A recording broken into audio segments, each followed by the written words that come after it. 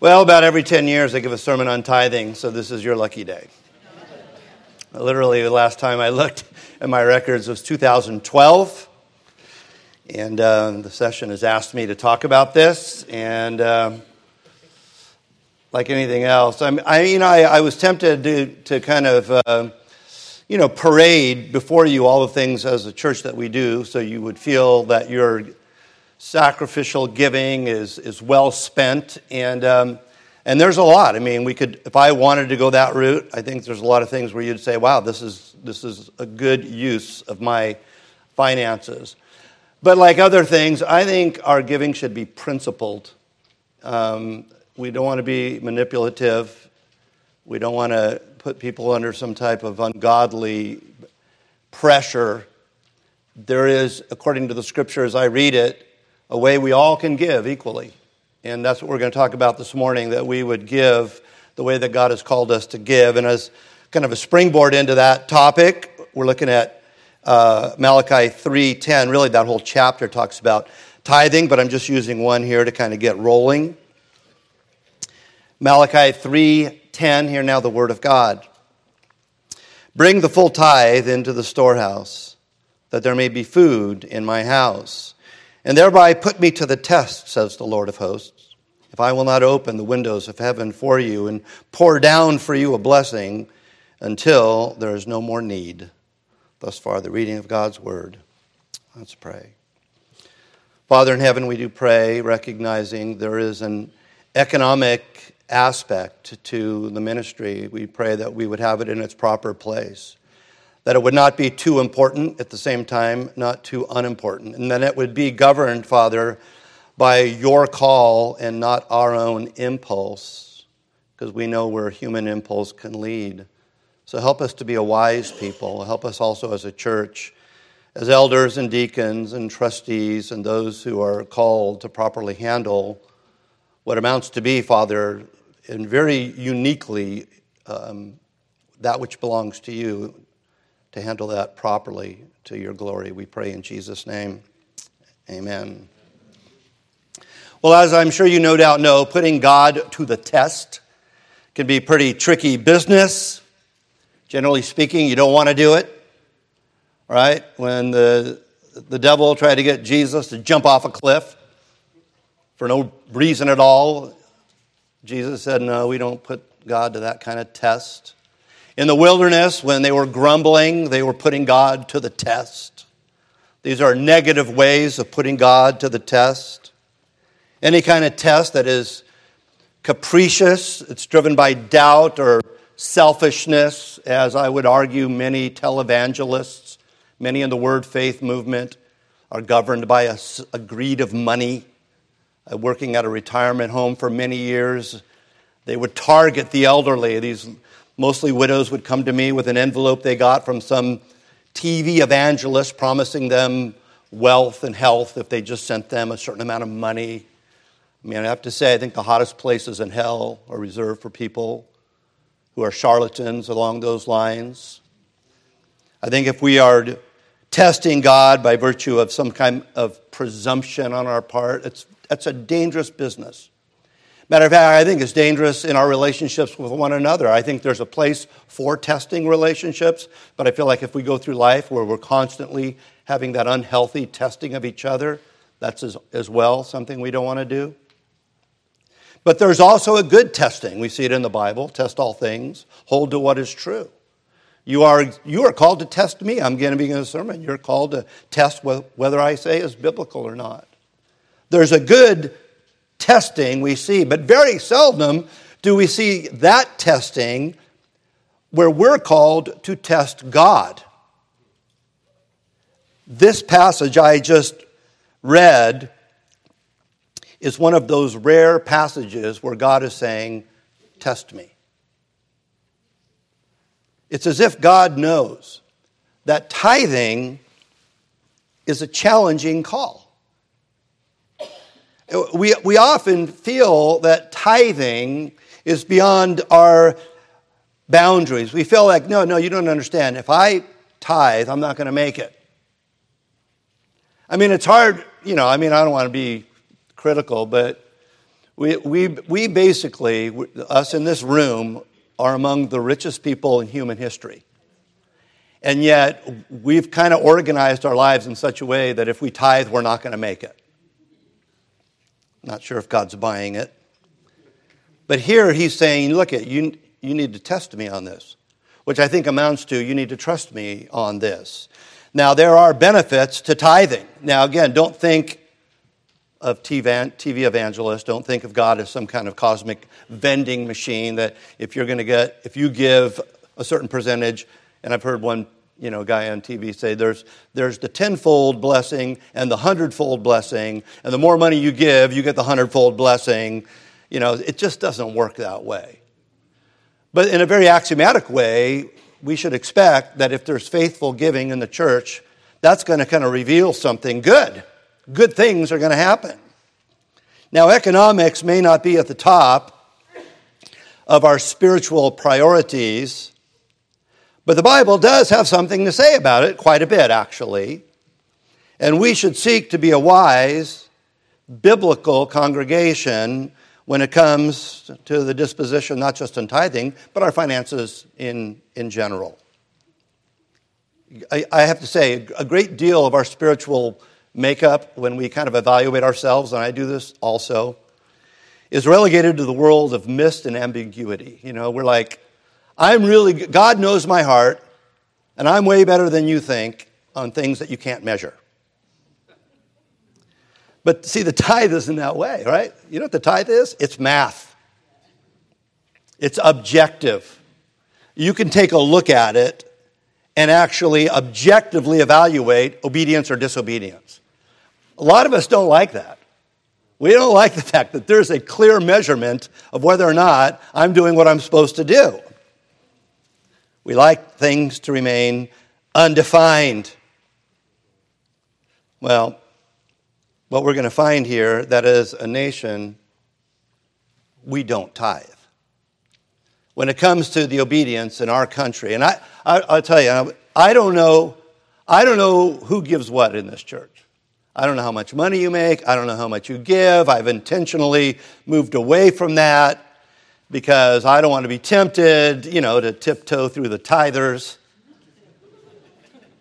I have to have this disposition that no matter who you are, it's the same message. Right? But I do know this. I know how we function as a nation. Now, every Sunday, tithing, tithes and offerings are part of worship. It's part of our liturgy. And I think because it is part of our liturgy, we should have not only the right disposition, but the right amount in that liturgy.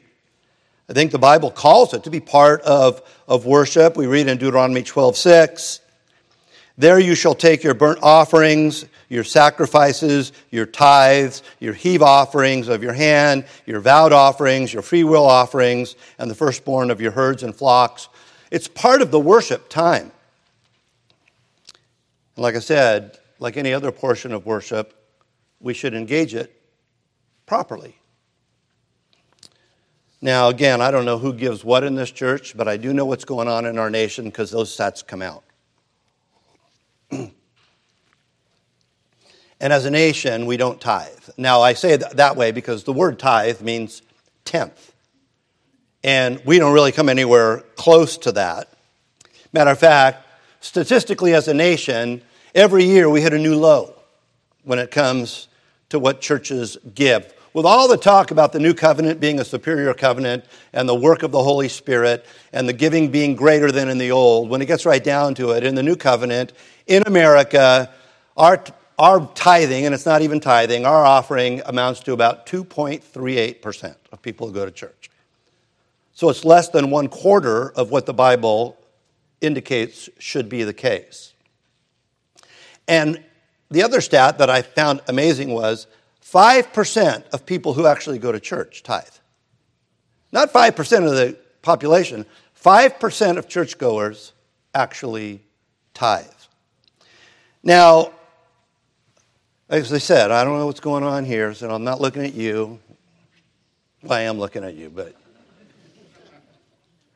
But if it came to my attention that as a nation, we were clearly falling short, if it came to my attention that as a nation, America's church doesn't love, America's church doesn't pray, America's church doesn't evangelize, America's church don't open their Bibles.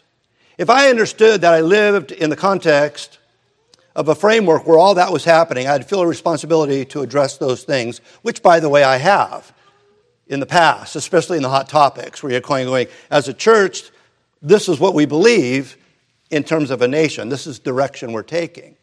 And so I do think that it's appropriate occasionally to have a message addressing the trends of our country in terms of the way Christians think, and tithing is one of those examples. Add to this, as I said earlier, the session, the elders have asked me to preach on tithing because our trustees have reported to the session that we're well behind on our projections for this year. Now, I don't want this sermon at this point to become, one of those things where you have all the telephones behind you and you're making a pledge.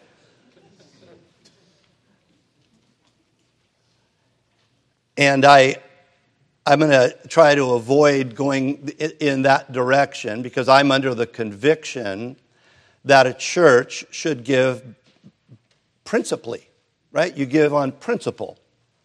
And if we are being a faithful church, and if we are doing what the Bible calls us to do, then our budget committee just needs to adjust the budget. It's fine. It's just the way it works. But what I want to make sure this morning is that we are, in fact, a faithful church, that we are, in fact, doing what the Bible calls us to do. And then if wherever we end up, we end up. People are moving, people are coming, people are going, and so we've got to make those responsible adjustments. Now, let me just explain something to you, because I really want you to appreciate this. I want you to appreciate what is hard for me to appreciate. And that is, God in His wisdom puts on our elder board, puts on our deacon board, puts in our trustees, people who are much more economically minded than I am. Like, they are people who are going, these numbers need to work. And I'm in the back of the room going, well, let's just buy it. Like, if all the elders were me, we'd have been broke a long time ago. And we kid about it, because I know I need them, and I think they know they need me, and somewhere we meet in the middle, because that's the way, an elder board should work, or deacons should work. But they really work hard at making sure that things are done responsibly, because they know that it's hard-earned money that you have given. They also know that it is money given for the kingdom of God, and they want to make sure that it's used properly. And so when you go to a meeting and you see all the pens out and you see all the budget sheets and all this stuff, these aren't guys who are just businessmen bringing the business world into the church. They are people who've read their Bible and they understand the responsibility that they have before God to be responsible with whatever economics and finances come into the church. And as I said, I'm terrible at that, and I am very thankful that God has brought people into our church who make sure that takes place. But the major question before us this morning is, what is the standard, if there even is one, by which faithful giving is to be determined? How do you know that you are actually being faithful in your giving? Has God determined with any specificity what He requires for the functioning of His church? And here's how I'm going to approach it for the next few minutes. Number one, I'm going to argue that God has determined that a tithe, a tenth, is the appropriate amount for running of a church. And by a church, I'm talking about the local church. Secondly, that the tithe is primarily for staff. I think that's a biblical argument that can be made. Third, an offering is different than a tithe. We say tithes and offerings. We're not being repetitious there. And fourth, if in fact what I'm saying is accurate, and you're not there, how do you get there? All right, so let's get rolling. Tithing. Now, for various reasons, you're going to hear a great deal of pushback when it comes to tithing. We live in a Christian era that is going, you got to get out of that church if they're preaching tithing. I actually heard a minister one time say, he goes, whatever you give in the new covenant, it can't be a tithe. Give 9%, give 11%, but don't give 10%, because the moment you give 10%, you're putting yourself under the law. Now, let me tell you, that is wrong on so many levels that I don't even have time to deal with it. It's a lack of understanding of the continuity of the Old Covenant and the New Covenant. It's also a lack of understanding of what it means to be under the law. If I got up here and said, you need to tithe in order to be saved, then I would be putting you under the law.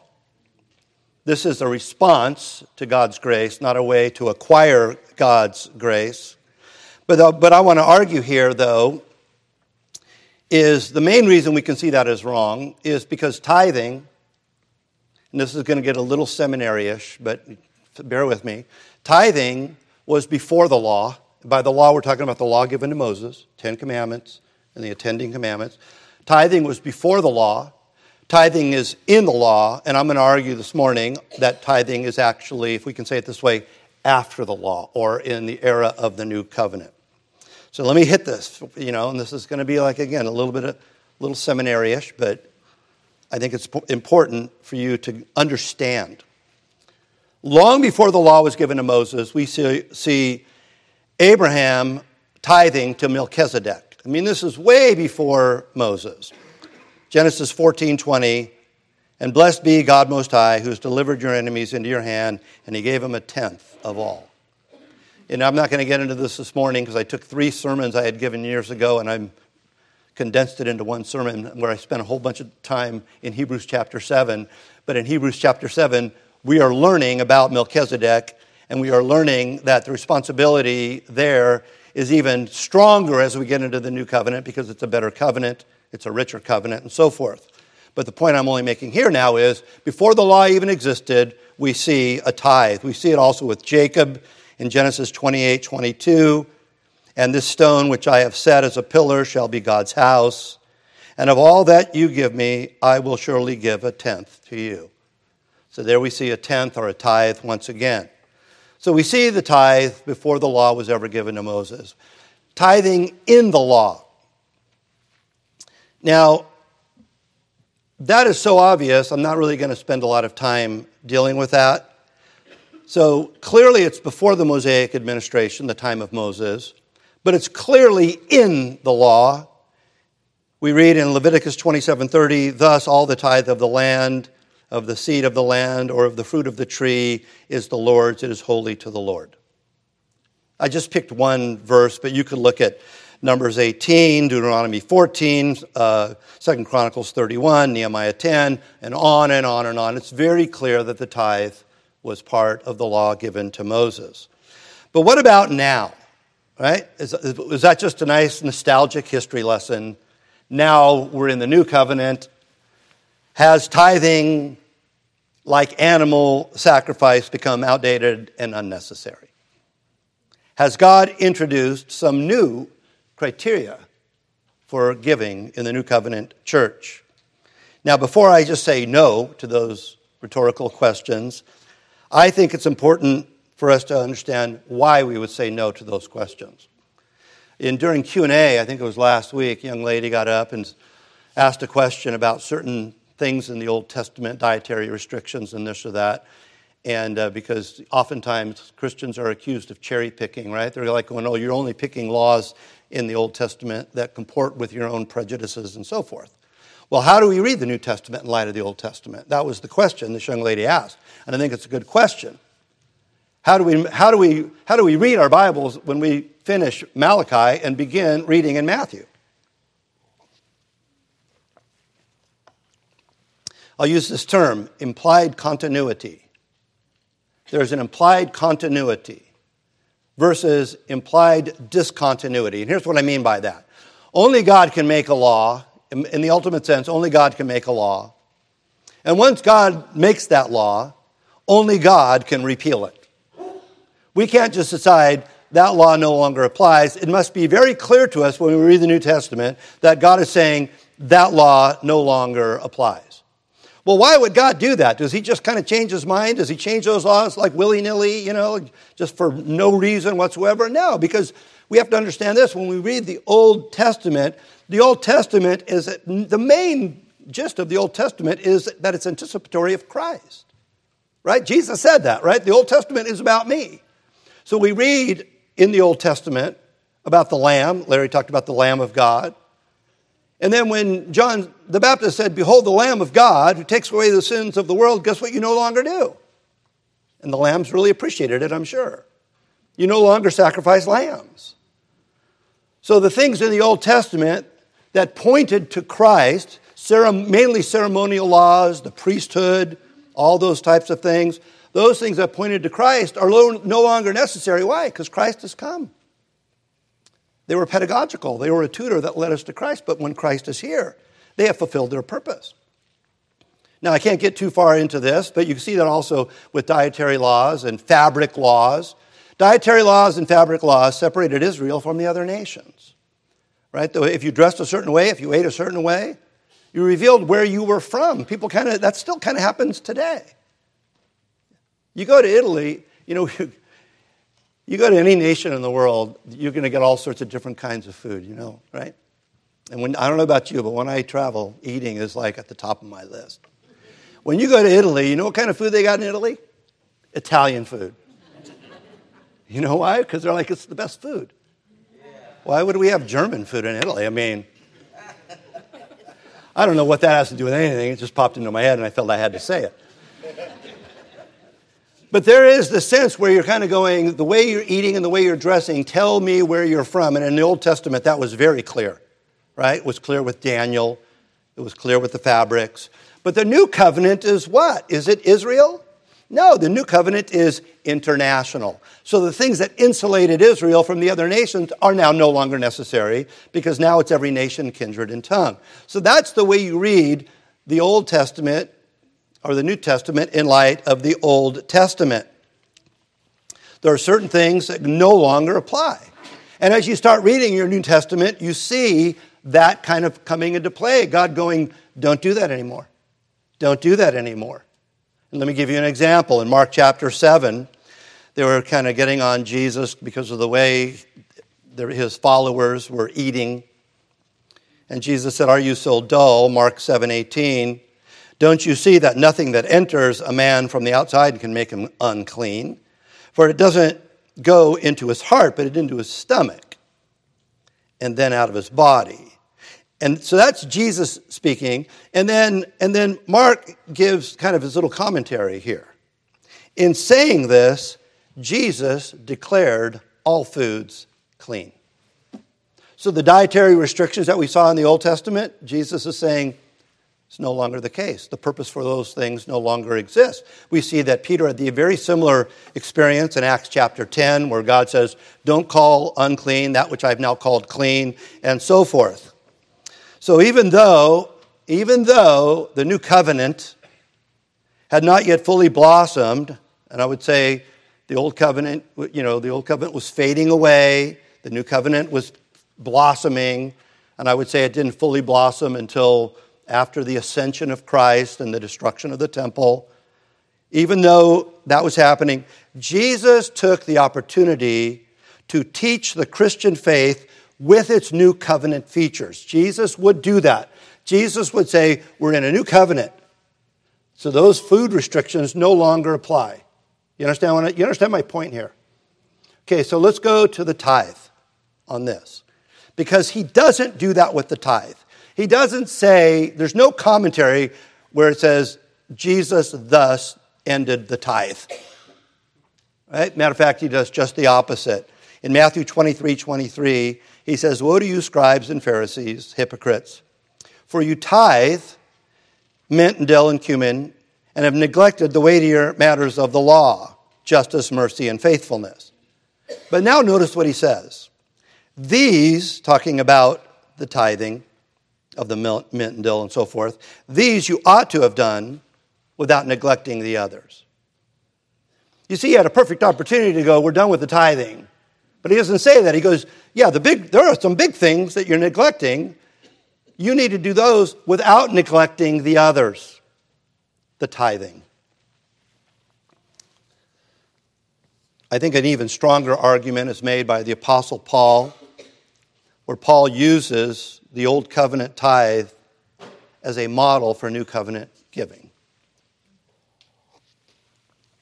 I think it's really interesting how 1 Corinthians and 2 Corinthians, which both talk about giving, talk about it in an entirely different way. 1 Corinthians chapter 9, verses 13 and 14, we read this. Don't you know that those who work in the temple get their food from the temple, and those who serve at the altar share in what is offered on the altar? In the same way, the Lord has commanded that those who preach the gospel should receive their living from the gospel. So notice in verse 14 where he says, in the same way.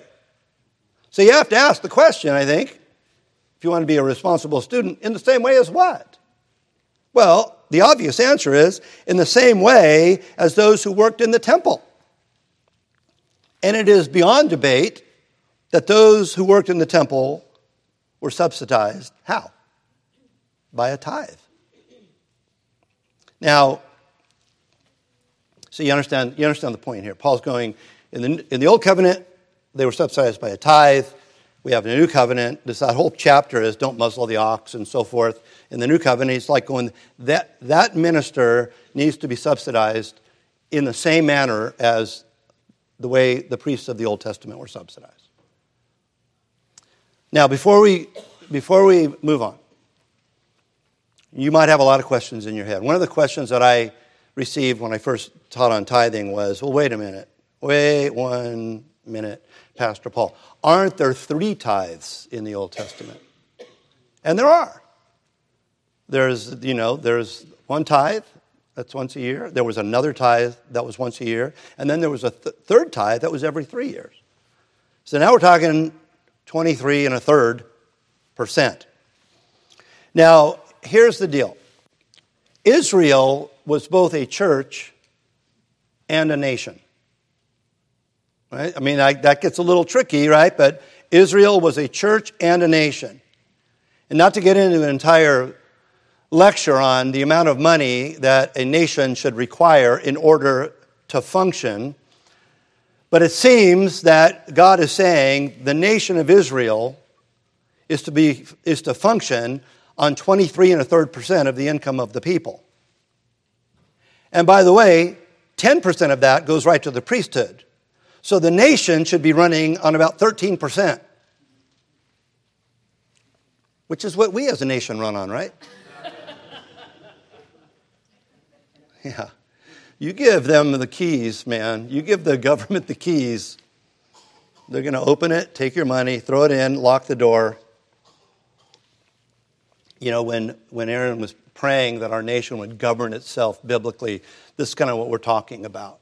That there is a biblical economics to the way governments should function. But going back to the question, I'll just put it this way, that the tithe we're talking about is the tithe that was determined to run the priesthood. It was the tithe that Abraham talked about. It was the tithe that Malachi talked about. It was the tithe that Jesus talked about. It was the tithe that Paul wrote about. It was the tithe that the author of Hebrews, that tithe which was specifically given for the running of the ministerial aspect of Israel.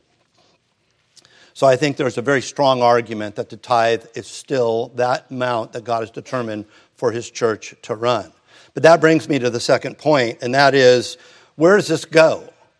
Now, it's a little tough for me, I have to be honest with you, to preach on this, because probably the lion's share of your giving goes to me, right? But I'm not on commission.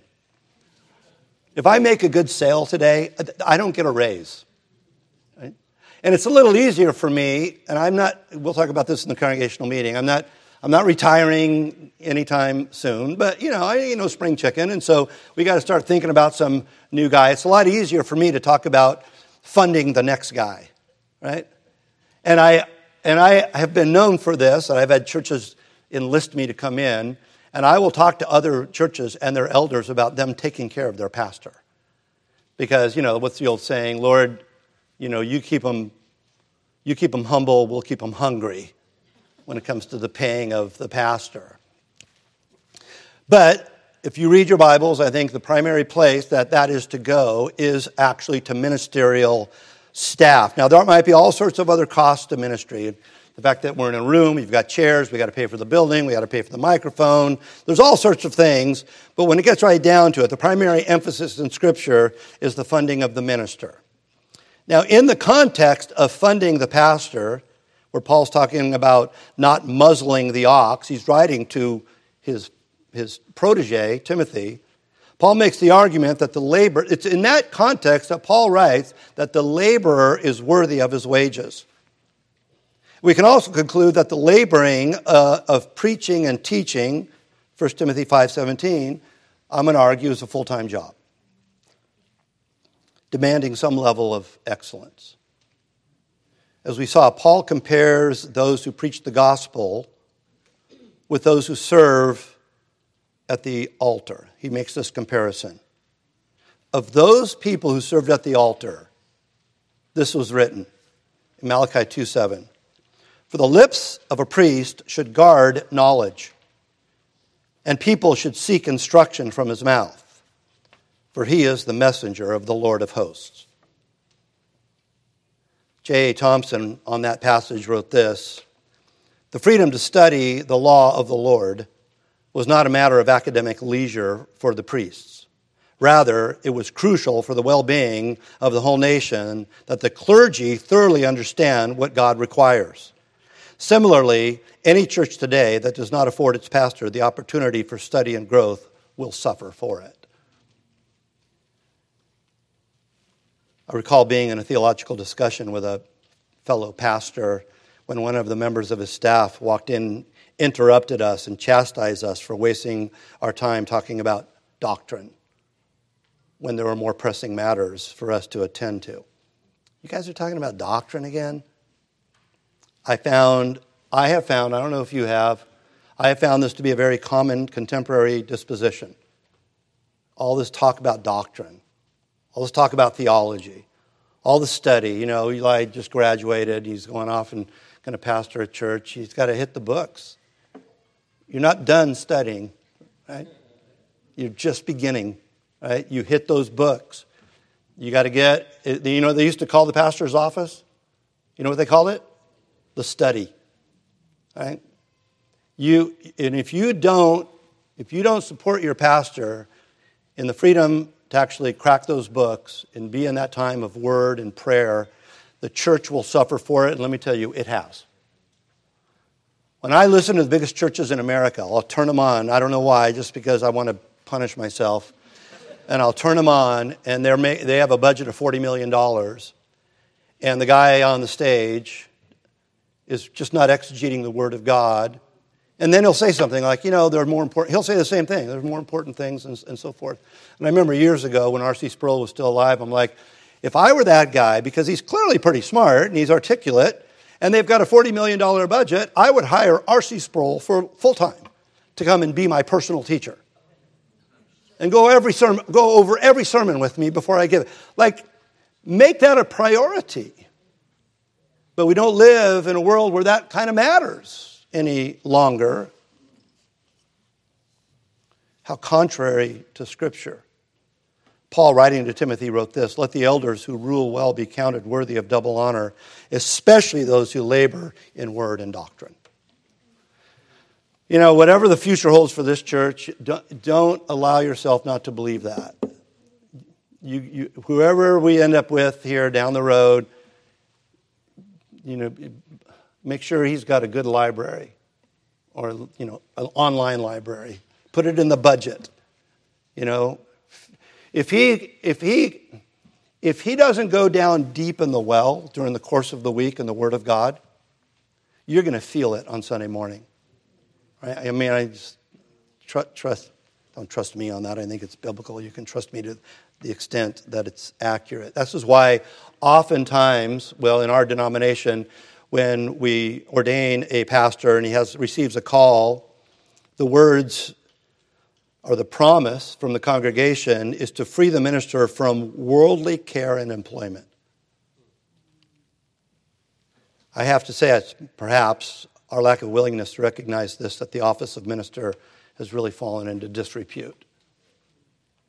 You know, the names of distinguished Americans in medicine, law, and theology are in the ceiling vault of the Library of Congress. You go in there, you know, there's a number of names, but it's law, medicine, theology.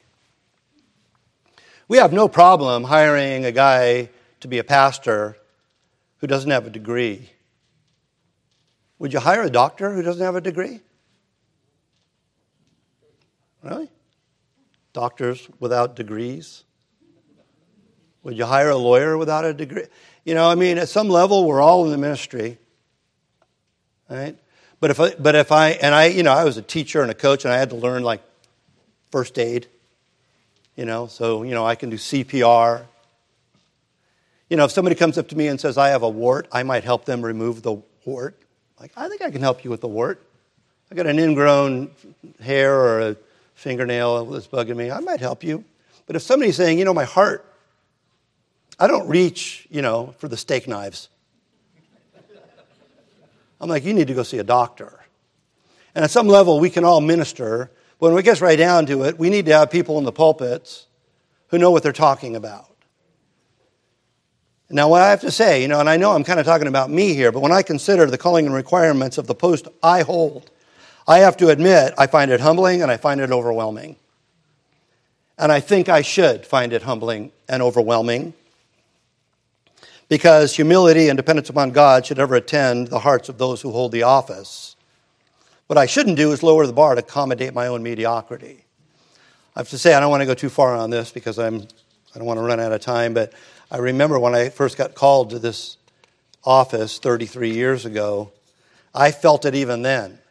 Because the guy who held this position before me, I had a lot of respect for, and I'm like, there's no way I'm going to fill this guy's shoes.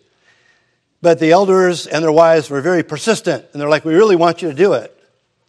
And I remember very clearly what I said when I finally gave in. I said, okay, but don't expect much. And I really melted. I'm like, keep the bar nice and low for me. But you get in and, you realize, you know what? You need to crack the books. You need to be in prayer. You need to listen. You need to be a good student. And you need to be a good student for the rest of your life. Thirdly, we see the distinction between a tithe and an offering. And again, tithes and offerings, it's not redundant. We see offerings in the Old Testament as distinct from the tithe. In our opening, Malachi 3:10, we saw it, but we see it here in Exodus 36:3, and they received from Moses all the contribution that the people of Israel had brought for doing the work on the sanctuary. They still kept bringing him free will offerings every morning. And by the way, there's one of the only places you're going to see the term free will in the Bible. It's not you'll never see it in regard to salvation.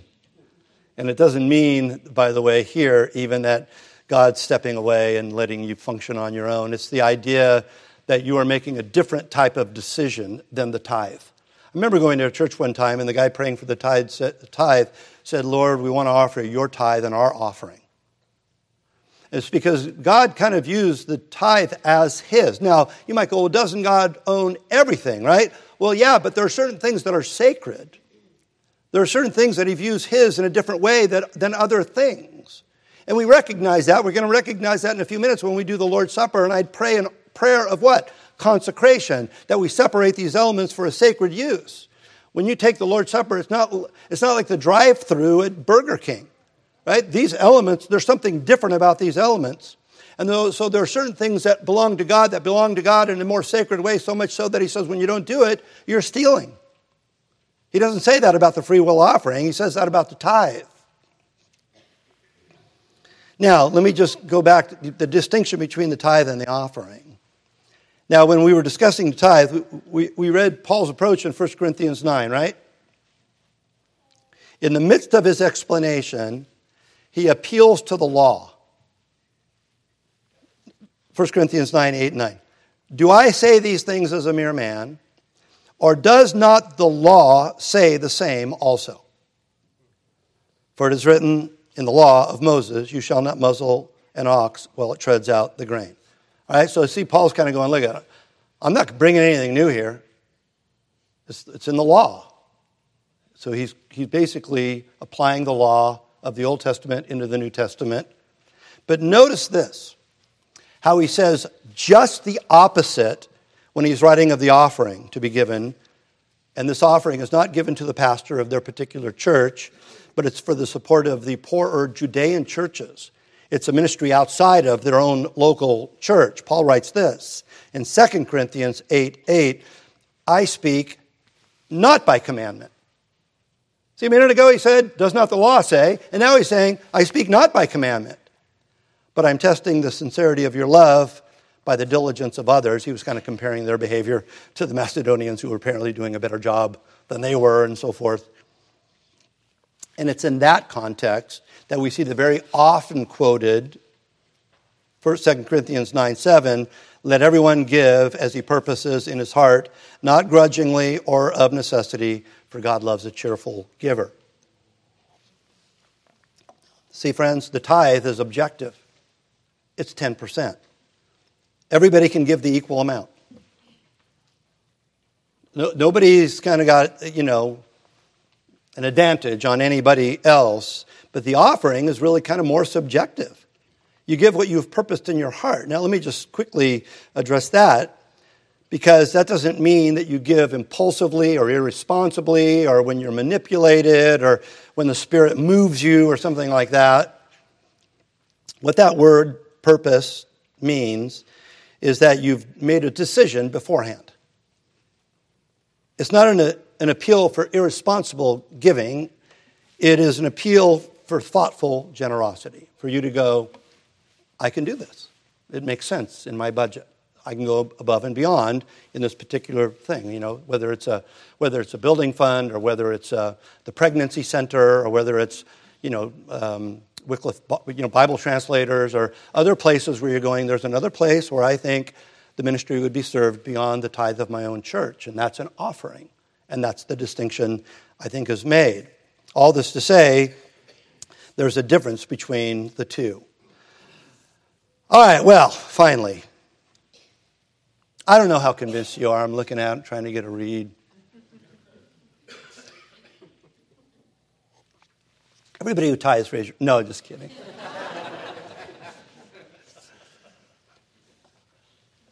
But assuming the argument I'm making is biblical, and assuming you don't, let's just say you're somebody who doesn't, and you're kind of going home going, I pretty much at the end of the month am done with my money, I'm hand to mouth here. Like, how do I get there? I think is a valid question, because the idea of you not paying your rent this month or not feeding your kids, I don't think is a good option, because I think you have a biblical responsibility to do those things as well. All right? The idea that you're going to go to your landlord and go, I was going to pay the rent, but I tithed it. I'm not sure how that would play. But here's what I would advise. I was driving down the street. I think I was actually on the freeway one day, and I was going somewhere, and I opened up the little console and realized I didn't have my wallet. And my wallet has my driver's license, and when you drive, it's the law that you have to have your driver's license, right? You have to have it with you. So I'm in the third lane on the 405 going about 60, and I just stopped and got out because I didn't stop and get out. Like, I'm not where God wants me to be. Hit the brakes, get out. Sorry. No, what I had to do was develop a plan. Right? My plan was get off the road at some point, get my wallet. I need to get there from here without killing people. All right? And I think oftentimes, there are certain things that we just go and sin no more and you change immediately. Sometimes you need to work toward a place. And I would say in tithing, that's it. What you do is you really should organize have a godly economic system in the back of your mind or in the forefront of your mind. That you need to know what you're spending your money on. You could tell a lot about a person by looking at their checkbook.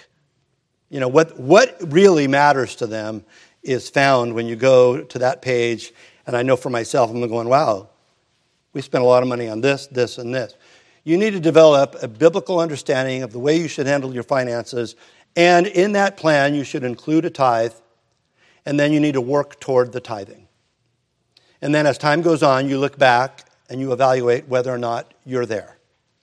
And whether or not you can get there rapidly or slowly, that's the direction that I think we need to responsibly take so that we eventually find ourselves to be tithers. Don't merely be a hearer of the word, be a doer of the word. And I would argue that one of the reasons that the country that we're in is in such a mess is because people don't tithe. Now, maybe that is the fruit of the mess, or maybe that is the cause of the mess. It's probably somewhere in the middle, right? We're just not a church in America that's faithful to do what God has called us to do. And nothing, I think, is more evident in terms of that than the fact that we as a nation simply don't tithe. And I was kind of semi-kidding a little while ago, when I said, 13% is what the government taxes us. It's more like 40, 50%. We're all working till May, right? You work till May to pay the government, or June. But here's the deal. The government is doing things that the church at one time did. There was a time when Christians took care of the poor. There was a time when Christians or the church were the ones who educated. There was a time when all these things that the government wants to do was something that Christians or the church did. Now the government does it. And how do you think they're doing? Yeah, terribly. We have, one of the other things I think that could be thrown into the offering category, we have a deacon board, they have aid to needy. All right, so somebody has a need, and somebody comes in these doors and they have a need. And they actually meet our deacons. Our deacons sit down with them and they discuss what the need is, what their abilities are, what their finances are. And they kind of look at the person and kind of evaluate at what level can we help you. Who do you think is doing a better job? Like 10 of our deacons sitting down with one individual person helping them organize their finances? Or some bureaucrat in D.C. who will never see that person? No, things need to be done responsibly and intimately. And God is kind of going, you can either pay me 13% and have things done well, or you can pay 40% and have things done poorly. And that's the end of my political aspect of this. Let me finish with this one thought, though. No amount of tithing can make you right with God. Let me just make that very clear. It is not, Paul makes it very clear, we cannot make God our debtor. Right? It's just not that kind of transaction. We don't slam our money down on the counter. Like if I go to a store and I put my money on the counter, I expect whatever it is I'm buying, because I paid for it, you give it to me. That doesn't work with God. There's only one person who put the money on the counter, and that is Jesus. And the money was his own blood, his own body sacrificed for us.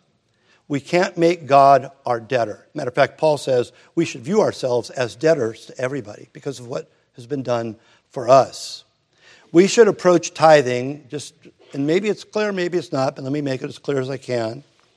We should approach tithing as with our other acts of obedience in light of the gospel. In light of what has already been done for us.